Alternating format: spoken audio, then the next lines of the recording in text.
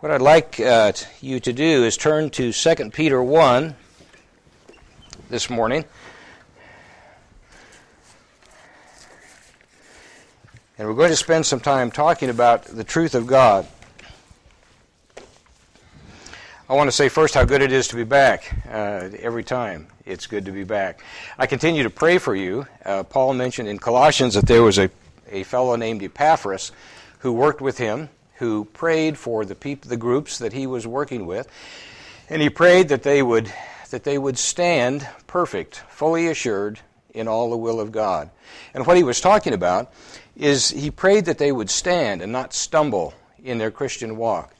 And perfection has to do with maturity. So he was praying that they would go on to maturity and they would grow up to be like Christ, which is what Christ wanted for them. And he prayed that they would be fully assured in all the will of God concerning them. In other words, that they would affirm their life day by day as God brought it to them and simply work that out with the Lord and figure out day by day, regardless of what happened, the good, the bad, and the ugly, how can I respond in a way that glorifies God and produces spiritual maturity in me? And as I pray for you, that's what I pray for you. That those things would be happening in your life. And so, as well as I can, I used to be here for some time, and as well as I can, I want to continue that partnership with you as you go on and grow up to be like the Lord, and I can support you in that way. But there are very real choices to be made, as you know, on your part. We can partner together, but you have control as far as making the choices in your own life. And what I want to look at this morning is the truth of God, how fortunate we are to have it, and how critically important it is to obey it. Peter, in 2 Peter, raised this issue. And he raised the issue because the church was new, and there was heresy coming, and he could see it coming. There was a philosophical heresy called Gnosticism. And we won't spend a lot of time talking about Gnosticism because that's not my point. But it was a threat to the church because Gnosticism was a political position that said there's a real separation between our physical selves and our spiritual selves. Okay? The things of the earth, our physical bodies and the things of the earth are really not significant. They were basically no consequence.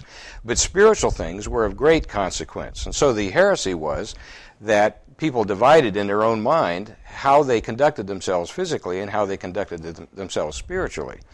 So, anyway, long story short, Gnosticism said you could live an absolutely immoral life, do anything that you could imagine physically, and it really had no effect on your spiritual life. As long as you maintained a good positive attitude toward God, you could have a positive relationship with God.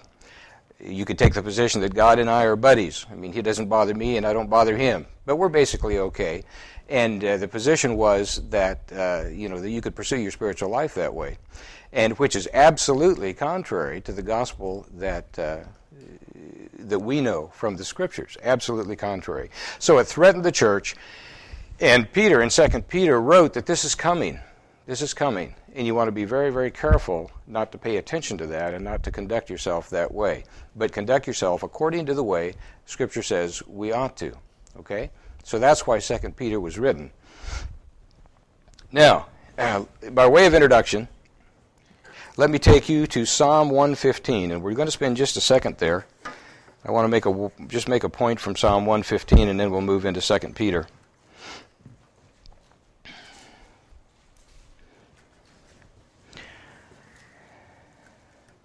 Psalm 115 is a psalm that recognizes God for who he is and compares him, very briefly, to other gods. Scripture takes the position, well, let's read the psalm, and then we'll look at the position that Scripture takes. Psalm 115, we'll read the first 8 verses. Not to us, O Lord, not to us, but to thy name give glory, because of thy loving kindness, because of thy truth. Why should the nations say, where now is their God? But our God is in the heavens. He does whatever he pleases. So the psalmist said, this is what our God is like. He lives in the heavens. He does whatever he pleases. Now let's look at the gods that the other nations have created. It says, their idols are silver and gold, the work of man's hands. They have mouths, but they cannot speak. They have eyes, but they cannot see. They have ears, but they cannot hear. They have noses, but they cannot smell. They have hands, but they cannot feel. They have feet, but they cannot walk. They cannot make a sound with their throat. Those who make them will become like them, everyone who trusts in them.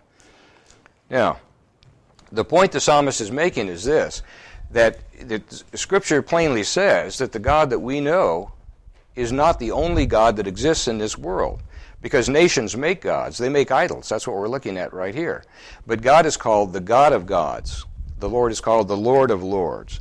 And the Scripture is very plain, in this portion as well, in telling us that our God is the only God who is alive, the only God who is completely powerful and in control. And by comparison, these other gods, the idols, they can't even do what we do. They have mouths, but they can't talk. They have legs, but they can't walk. We're alive. The gods that people make for themselves are not alive. Okay, they're dead. But yet people have confidence in those. And the psalmist is just glorifying the name of the Lord for two reasons. He says because of his loving kindness and because of his truth. God loves us, and he's given us his truth. And what I want to talk with you about today is the fact that we are so fortunate to have the truth of God and not to be blind and lost like people who make their own gods and worship them and have some confidence in them that they can do something. The Scripture says they can't do anything. So we are so fortunate to know God and to have his truth. We become like what we follow. And the verse 8 here says, those who make the gods out of wood and silver and so on, the idols, will become like them, everyone who trusts in them. And it is true that we become like what we follow. And that's why it's so critically important that we obey the truth of God. Okay, so with that as an introduction, let's take a look at 2 Peter 1. We're going to look at the first 12 verses and see what Peter has to say.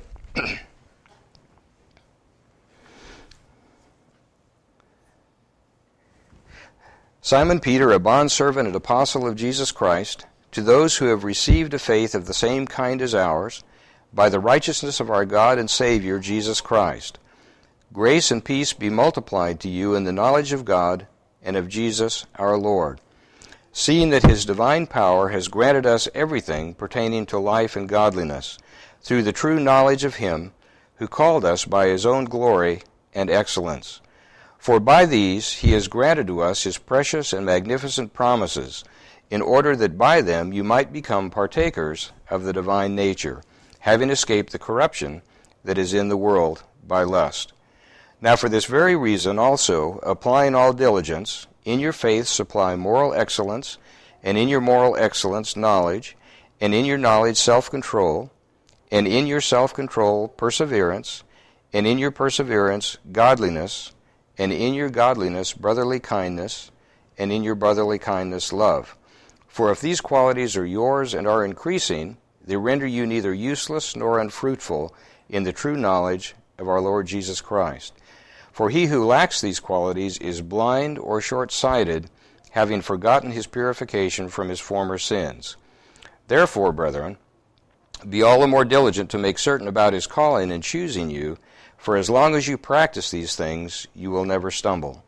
For in this way the entrance into the eternal kingdom of our Lord and Savior Jesus Christ will be abundantly supplied to you.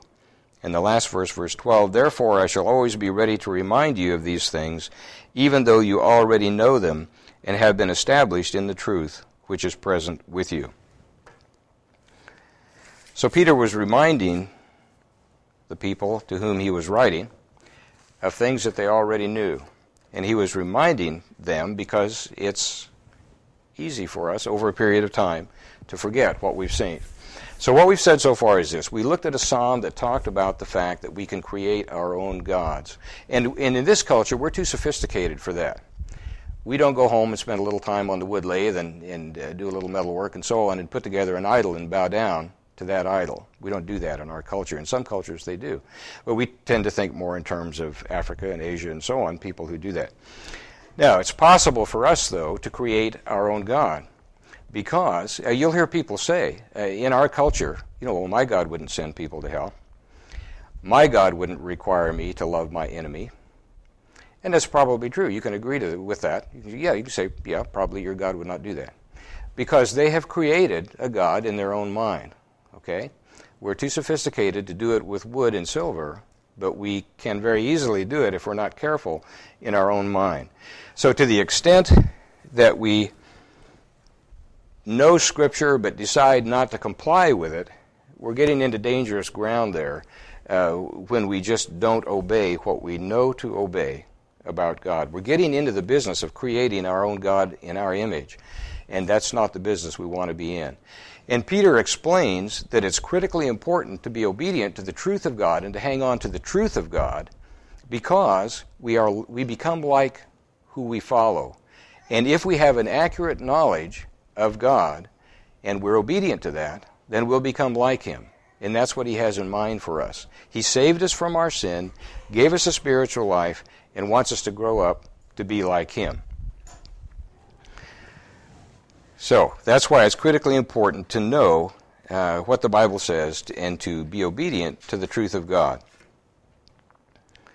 Now, the book of Jude, which we won't turn to this morning, was written a little bit after 2 Peter.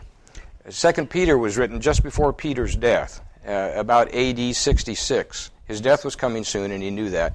And he could see this Gnosticism beginning to have an effect. This was something that was coming that would affect the church and destroy some of the people who were in the church. So he wrote this detailed book, not very long, but fairly detailed, about false teaching and what Gnosticism was going to be doing to the church. And he warned the people about it. And Jude was written a little bit later, 70 or 80 AD, about 4 to 14 years later. And Gnosticism had become a reality. People were having problems with this. The church was struggling with this philosophical position. And it was affecting people in the church, Christians.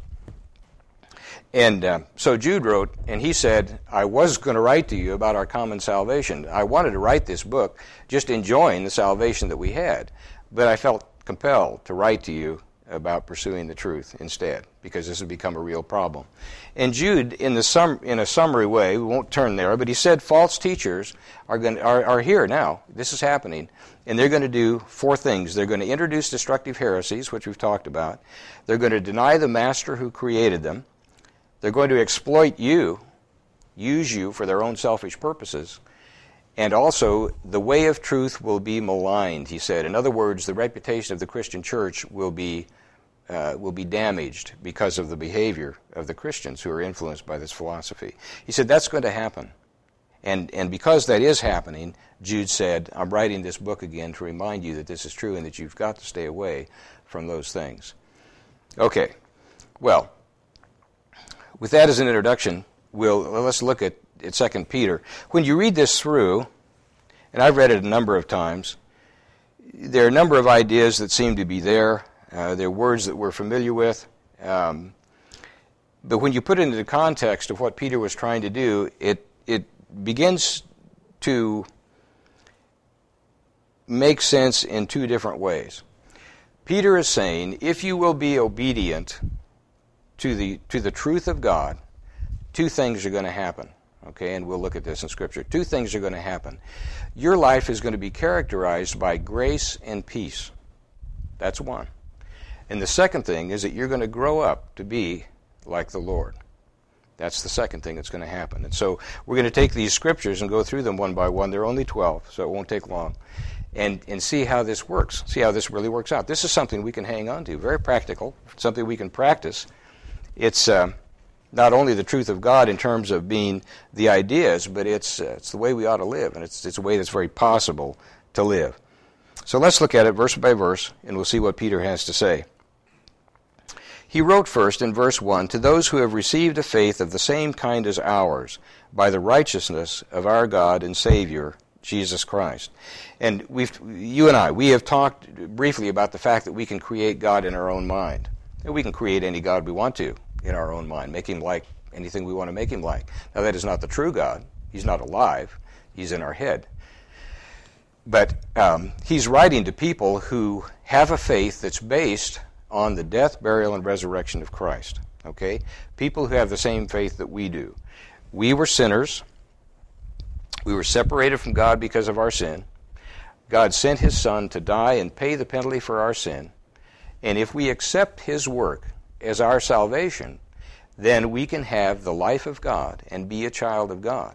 He's writing to those people who said, yes, I want that. I'll commit to that. And they became Christians. And so that's who he's writing to, people who have the same faith as he does, as the Scriptures present. The next thing he says in verse 2, grace and peace be multiplied to you in the knowledge of God and of Jesus our Lord, seeing that his divine power has granted to us everything pertaining to life and godliness, through the true knowledge of him who called us by his own glory and excellence. Let's take a look at that. Grace and peace be multiplied to you. Now, what we're looking at here, let me tell you about an arithmetic progression and a geometric progression, okay? And what Peter is talking about is a geometric progression. This is what I'm talking about. He said, grace and peace be multiplied to you. Not that you would just have some of that. And grace and peace are extremely desirable. People are hungry for grace and for peace. Let's talk about what they are, and then we'll talk about this geometric progression thing. Grace is our experience of the love of God. Okay? It's really our experience of anybody's love. When you go to someone's home, and they've graciously invited you to come over and have dinner, you are experiencing their love when they come. They give you a good meal, it's a great time together, it's an encouraging thing, and so on. You're experiencing their love. In our relationship with God, when we experience his love in any way, shape, or form, we're experiencing his grace. So grace is the experience of the love of God. Peace is something, well, the dictionary defines it in 3 different kinds of situations. Peace is a calmness that comes from knowing that certain things are true. And as you know, in your work situation and so on, if you know people who don't know the Lord, and we struggle with this too, having peace in our own Christian life when things happen that are very negative. Peace is defined in 3 different ways. It can be serenity. You're sitting on the front porch in a rocking chair at 72 degrees. You just had a great meal. You're sitting there with your eyes kind of half closed, and everything is lovely. Life is good. It doesn't get any better than that. That's peace. Okay. Now, but life isn't always like that. We have to move off the front porch and go and meet and deal and do business in the world. And sometimes we get real busy. I've told you, I think, before about my son who's in college now. He takes a lot of hours every semester and does it very well. But every time I see him, he's got a book in his hand. And he's studying. He's very busy. So it isn't the front porch situation for him. He's very busy. But all the pieces of his life are positive. Everything's going well. And all the pieces of his life are fitting together. We're talking about harmony there, okay? So even though we're very busy, it's not the front porch, we can have harmony in our life and experience peace. Now, the other situation, I think of Vietnam when I think about a war-type situation. The other situation is when some terrible negative things are happening in our lives. And it could be war, or it could be the death of someone we know, a serious illness of someone we're close to, or whatever. But things are not in harmony in that situation. If you're in a war situation, those people are trying to kill you. If you're in a situation with ill health and so on, there's a danger that someone you love may die. And so things are not in harmony, but they can still fit together according to the plan of God if you recognize the provision of God in your life. And there we're talking about integrity, okay? All the pieces of your life still fit together even though it's not harmony. So we won't spend a lot of time with that, but peace is something that people crave. It's an extremely valuable thing in our lives. And if you have a certain measure of peace in your life, people will notice that. Because people tend to try to control their lives. I mean, we all try to control our lives and to have some control to make things go as well as possible. But there are a lot of things that are bigger than we are that we can't control. And when we're able to give those to God and say, I know you bring me my life a day at a time, this is a part of that, and look for ways that we can respond to bring glory to God and to produce personal growth in ourselves, to grow up like the Lord, then we can experience peace even in negative situations. Okay? So, Peter is saying, grace and peace be multiplied to you. And this is the idea. I collect pennies. Not because they're worth anything, but it's just kind of a kick. I started it years ago. I've got a big glass water bottle at home, the kind that used to be on water machines, water dispensers, before we all went to plastic. Anyway, it's a cool bottle, and it's a 5-gallon bottle. And years ago, I started collecting pennies just because it was a kick. You find them everywhere, on the street and everything like this. And I have pennies from Florida, and I have pennies from all over the place. When I see them on the ground, I don't stop for nickels, but I'll stop every time for a penny. And I bring them home, throw them in the jar, and so I've got pennies from all over the place. Now, if someone told me, I am going to give you a penny an hour for the rest of your life, it's okay, but it's not a big deal. So I get 24 pennies a day, right, for the rest of my life. And if I save them all my life, at the end I might be able to do something nice. But if somebody said, now I'm going to give you a penny this hour, but next hour I'm going to give you 2. And then the next hour I'm going to give you 4 pennies. And after that, you're going to get 8. And pretty soon, by the end of a day, I'd be making well over $1 a day. And you can see by pursuing that idea that pennies would be multiplied to me. Pretty soon I'd be a wealthy man based on pennies. Okay?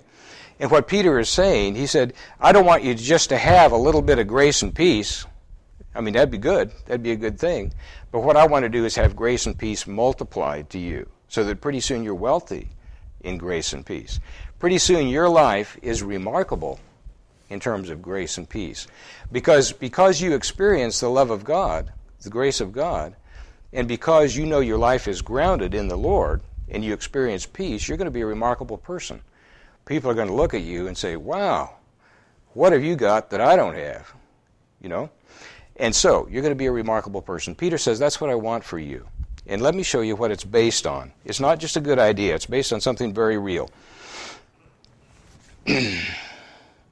Verse 3, seeing that his divine power has granted to us everything pertaining to life and godliness through the true knowledge of him who called us by his own glory and excellence. Okay. Now, Peter, we'll see why here pretty soon, but Peter is taking the position that God has granted to us everything we need pertaining to life and godliness. Now, what that means is that everything, by definition, everything we need to pursue our life, as long as we're alive, and everything we need to pursue our spiritual relationship with God, we have. God has given us those things. Now, we can always imagine that we'd want something more. So Peter isn't saying God is going to give you everything you want. No good parent gives you everything you want. Okay? But he gives us everything we need. And Peter is saying, by definition, regardless of your situation, you might be starving to death, you might be dying, whatever, God has given you in this present circumstance, day by day, moment by moment, everything you need for your life. And it won't last forever here, we know that. But as long as you're here, he's given you everything you need for your life and for godliness to pursue your relationship with him. So it's helpful to know that in whatever situation you find yourself, by definition, you have everything you need. And you don't have to thrash around trying to pursue other things that you want in that situation. You can relax. You can affirm your life day by day as God brings it to you, like Epaphras prayed. Be fully assured in all the will of God concerning you. And that produces a remarkable peace in your life. Okay, so point number 1. If we understand and obey the truth of God, we can have grace and peace multiplied to us. We can be wealthy in grace and peace. Okay, that's a real deal. It's not just a good idea. It's not just good theory. You can die a happy person, even though it hurts, if you understand that this is true. Okay? All right, that's point number 1. Grace and peace can be multiplied to you. The second point begins in verse 4. And that's that you can grow up to be a person who is like God. For by these,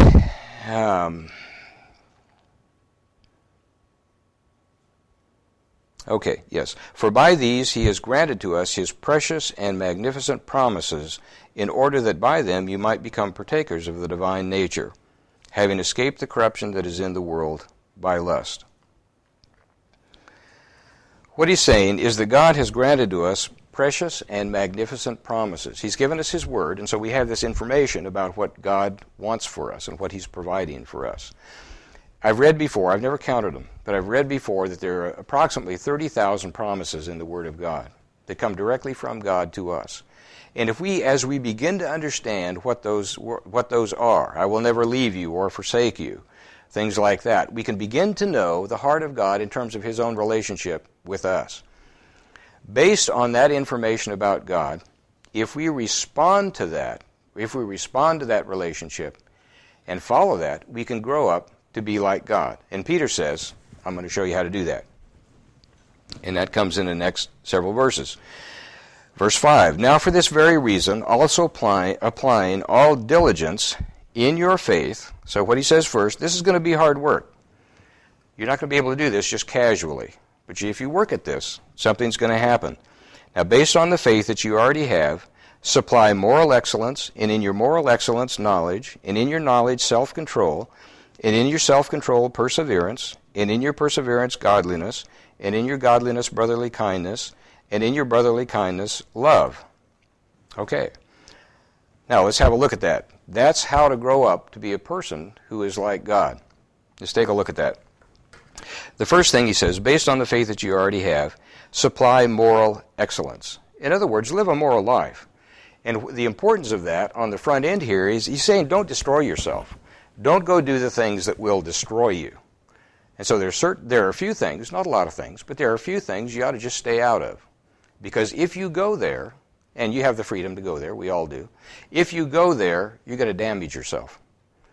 And you're going to have to recover from that. Okay?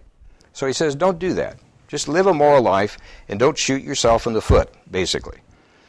And then to your moral excellence, you add knowledge. So he's saying, study the Word of God. Find out what God has written in His Word, what He's saying to us about His relationship with us. Just read the book and find out what's in there. And in your knowledge, after you've done that, add self-control. In other words, focus on obedience. Okay? Now, we can all approach our life fairly casually or fairly aggressively. And my encouragement to you is to approach your Christian life aggressively. We have a young man at our church, and I enjoy him. We talk every Sunday when we get together, and I ask him how he is. And he always starts out, oh, not bad. And I ask him sometimes, what would it take you to move to good? You know, what would be required to move to good? And I told him to think about that, and we'll talk about that sometime, because there's a continuance. There's a continuum that we can approach our life on. You know, there's the rotten end here. Oh, I'm awful. I'm terrible. And there's the not bad. And then there's the okay. And then there's pretty good. And then there's real good. And then there's Mach 2 with your hair on fire, you know. And what I'm encouraging you to do is move toward that end of the continuum, so you're really pursuing your Christian life. And what we don't want to do, you know, you can read and you can understand how to stay out of morality, and you can understand you're supposed to love your neighbor and be kind to people that you associate with and so on. And you can operate according to those rules that God has given us anywhere along that continuum. But to the extent that you move toward the positive end, and start getting close to Mach 2 with your hair on fire, where you're really interested in reading the Word of God, finding out what God has for you, and saying, yeah, I want that. I'm going to pursue that. He tells me to do this. Okay, I'll practice that. I'll do that. Then you're going to grow up in a hurry. It's just like good food, vitamins and minerals. It'll really make you grow as fast as you can. Okay, so self-control is just be intentional, be focused on obedience. And then he talks in terms, and to your self-control add perseverance. That just means stay with it. On good days when everything is great, life is good, doesn't get any better than that, we don't have a lot of problem understanding that God loves us. But on days when everything goes wrong, and sometimes things go terribly wrong, then sometimes we wonder, I wonder if He really does love me, you know. And He does. He hasn't changed a bit. But we need to recognize that He does and just hang on to that. That's what perseverance is all about, operating the same way, whatever circumstances we have. And then to your perseverance, add godliness. Now, godliness is simply imitating God. If we talked about moral excellence first, that's just staying out of the bad stuff. Godliness is just getting right into the good stuff. So just imitate God in your life and do things like He would do. And to your godliness, brotherly kindness, and in your brotherly kindness, love. Okay, so if we pursue this, we get to the point where we can begin associating with our peers, brothers, sisters in the Lord, people at work. We can begin associating with people on a fairly positive basis, even though they're rotten people sometimes, or have rotten things about them, okay? So this is the kind of thing that enables you to love your enemy and to treat him well. We're not required to like people. We don't have to like everything about everybody because some things are rotten. They're not likable. But we are required to love them in terms of treating them well, okay? So if we pursue this, we get to the point where we can begin doing that more and more all the time.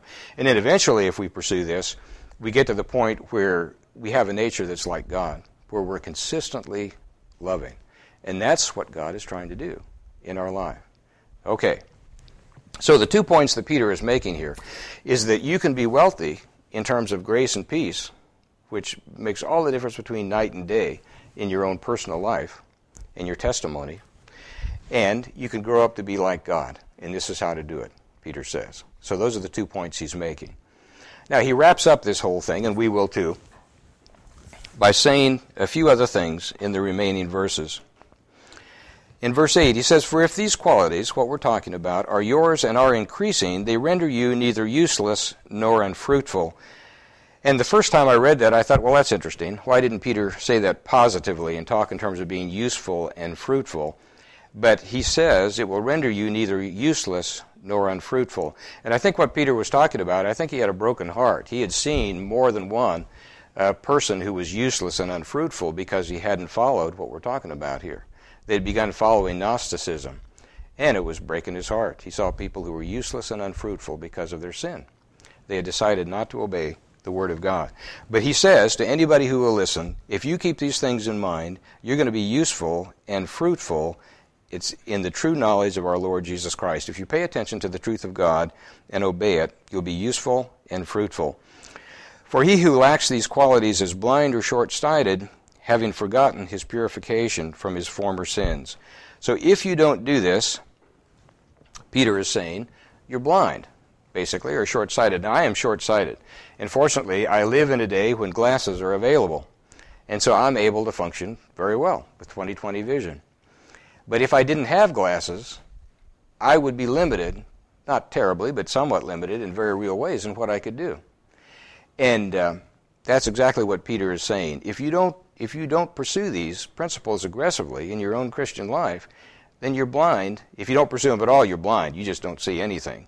But you could be nearsighted too. If you pursue them just kind of half-heartedly, that means you don't really understand what's going on. It's like you have short vision. You're limited in your performance. Therefore, brethren, be all the more diligent, in verse 10, to make certain about his calling and choosing you, for as long as you practice these things, you will never stumble. For in this way the entrance into the eternal kingdom of our Lord and Savior Jesus Christ will be abundantly supplied to you. Now, he's talking about stumbling, and you remember Epaphras was interested in that idea. He talked about standing and not falling down in their Christian walk. So he's saying if you don't keep these things in mind, well, let's say it positively, the way he did. If you do keep these things in mind, you won't stumble. Now, we can't live a perfect Christian life. We sin. We fall short of the glory of God, and that continues even after we're saved. Now, the whole process of sanctification, as we grow up to be like the Lord, we do that less and less. That's the idea. We're growing up to maturity. But we still fail.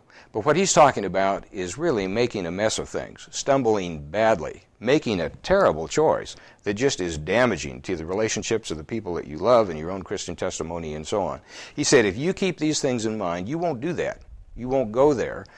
And the other thing that happens is that when you enter into the eternal kingdom of our Lord and Savior Jesus Christ, your entrance will be abundantly supplied to you.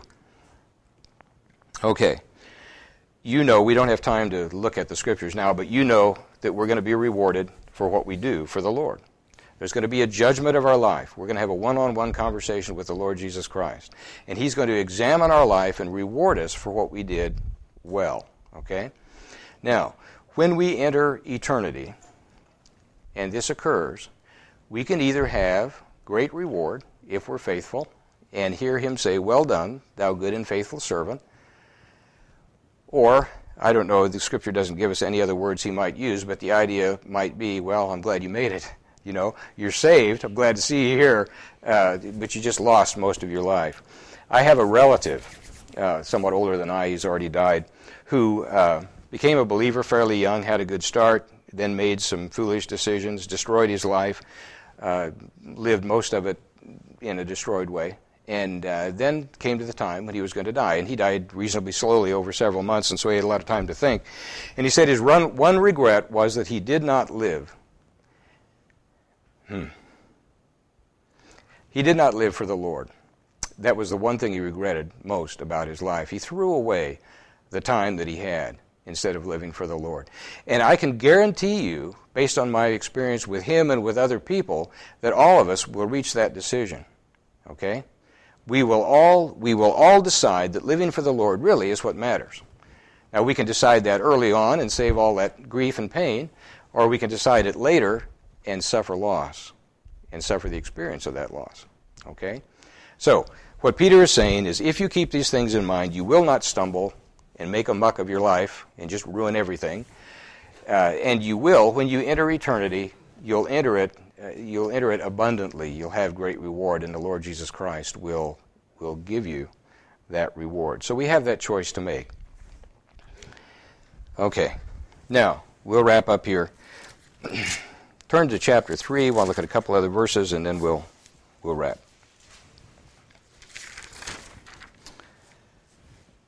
3:16. Let's see. We're kind of picking up in the middle of an argument. For the sake of time, I won't develop this. I just wanted to show you something. 16 says, as also in all his letters, speaking in them of these things, in which are some things hard to understand, which the untaught and unstable distort, as they do also the rest of Scriptures to their own destruction. So he's saying the untaught, the people who don't bother to pursue the truth of God and learn what it is, and the unstable, the ones who just decide not to pursue it, distort these things that we're talking about and also the rest of Scripture, and they do that to their own destruction, he says. So that's the effect of that. And then in verse 18, here's his last encouragement, but grow in the grace and knowledge of our Lord and Savior Jesus Christ. To him be the glory, both now to the day of eternity. Amen. His encouragement is to grow in the grace and knowledge of our Lord and Savior, Jesus Christ. And that's the encouragement that I would leave you with. What Peter is saying in this short passage is that two wonderful things are entirely possible. William MacDonald is fond of saying is that God will not make us holy against our will or without our involvement. He won't just put that on us.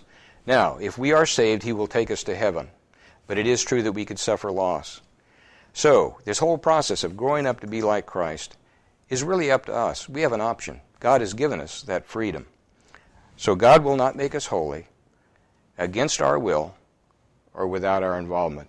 And what Peter is saying in 2 Peter is that grace and peace you can be rich in grace and peace. And you can grow up to be like the Lord. And he's given us very detailed, concrete instructions about how to do that. And if we do that, that will happen. That's what he's guaranteeing us. Okay? Well, it's time to wrap. And let's do that. But do be encouraged and to continue to grow up in the grace of the Lord, the experience of his love, and in his knowledge. Read your Bibles and do it regularly and find out what God has for you, what that wonderful relationship can be. Let's pray. God our Father, we do bow and worship before you because we know who you are. We thank you so much for giving us your truth. This Bible that we have is your written letter to us to tell us who you are and what you have for us. We do appreciate the fact that we have freedom, and we're glad about that. You've made us to be like you. We can make choices, but help us to be wise. And that's the encouragement of Peter. The encouragement of your word here in this portion is for us to go ahead and read our Bibles, read this word that you have given us so that we know what you have in mind for us. We can experience the grace and the peace that you have for us, which are remarkable, and we can grow up to be like you, which is also remarkable. So do encourage us in that. Do keep it in our minds. Do help us be wise and make that choice, we pray. Thanks for the time this morning to spend in your word together. In Jesus' name, amen.